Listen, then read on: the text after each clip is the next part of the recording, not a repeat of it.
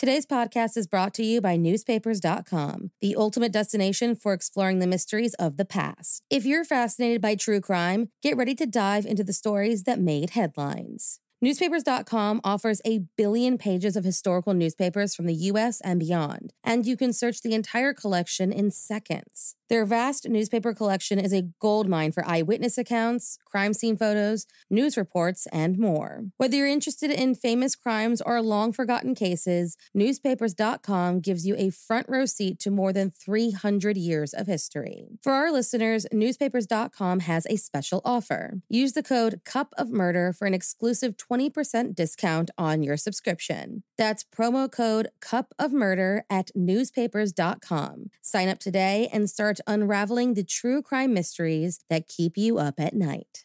Hey guys, I have a podcast that I think you'll really enjoy. Proof, the investigative true crime podcast co-hosted by Susan Simpson of Undisclosed and Jacinda Davis of Evil Lives Here, is releasing its highly anticipated second season, where they investigate the murder of 18-year-old Renee Ramos. The first season, which if you haven't listened to yet, you totally should, saw the release of 2 Georgia men serving life sentences for murdering their friend, Brian Bowling. And thanks to evidence unearthed by Proof, on December 8th, 2022, both Daryl Lee Clark and Kane Joshua Story were finally freed after 25 years behind bars.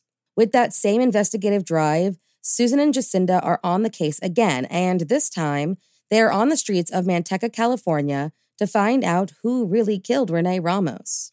In Proof, Murder at the Warehouse, you hear how, on June 5th, 2000, Renee's body was found buried beneath a pile of debris inside a new Home Depot building, and how, despite tips hinting at alternate suspects, her boyfriend, 18-year-old Jake Silva, and 33-year-old Ty Lopez were arrested and convicted of her murder.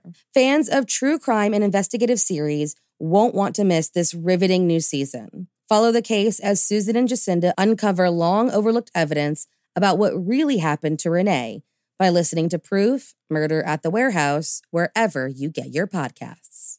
There were 2 more murders 15 miles away. When police arrived, they found the telephones and electricity lines described by one investigator as reminiscent of a weird religious rite. Cup of murder. As a mother, we are supposed to take care of our children, keep them safe, and help them grow. Not all women are built like this, especially women like Juanita Hoyt. So, if you like your coffee hot but your bones chilled, sit back and start your day with a morning cup of murder. On May 13th, 1946, Juanita Nixon was born in Richford, New York. She dropped out of school in the 10th grade when she met her husband, Tim Hoyt, in 1964.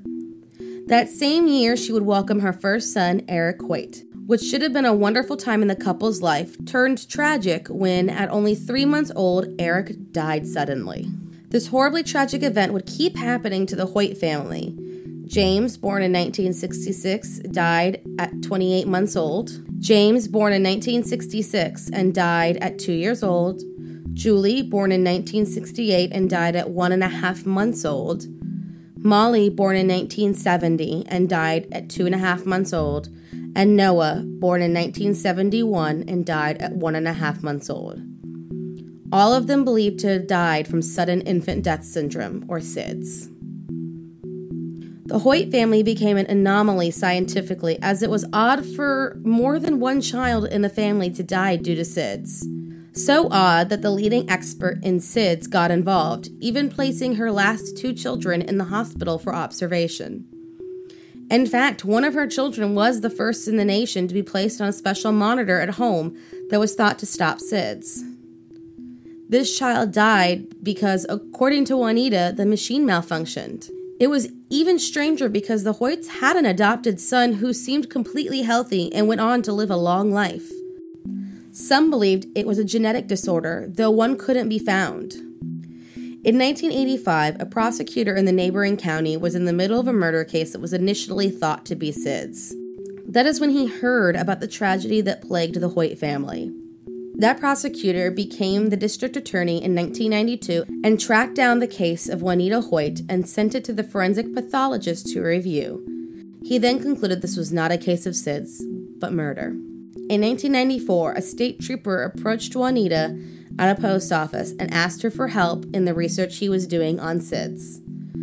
She agreed and was questioned by the trooper and 2 other officers. At the end of this interrogation, she confessed to the murders of all 5 children by suffocation and was arrested.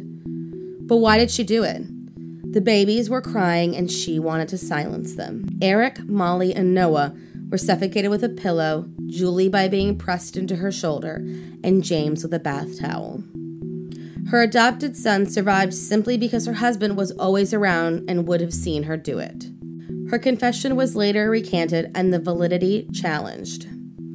Nevertheless, Juanita Hoyt was convicted in April of 1995 and sentenced to 75 years to life, 15 years for each of the children. Some believe that she suffered from Munchausen's by proxy, but it was never able to be proven.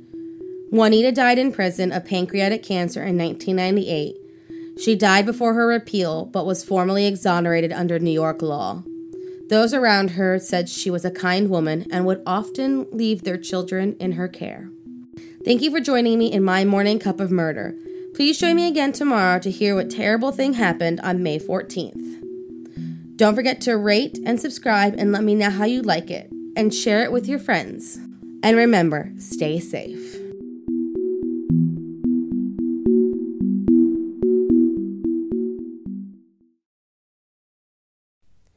This has been My Morning Cup of Murder. My Morning Cup of Murder is a daily podcast that talks about something that has happened in the true crime world on this day in history. Thank you for listening.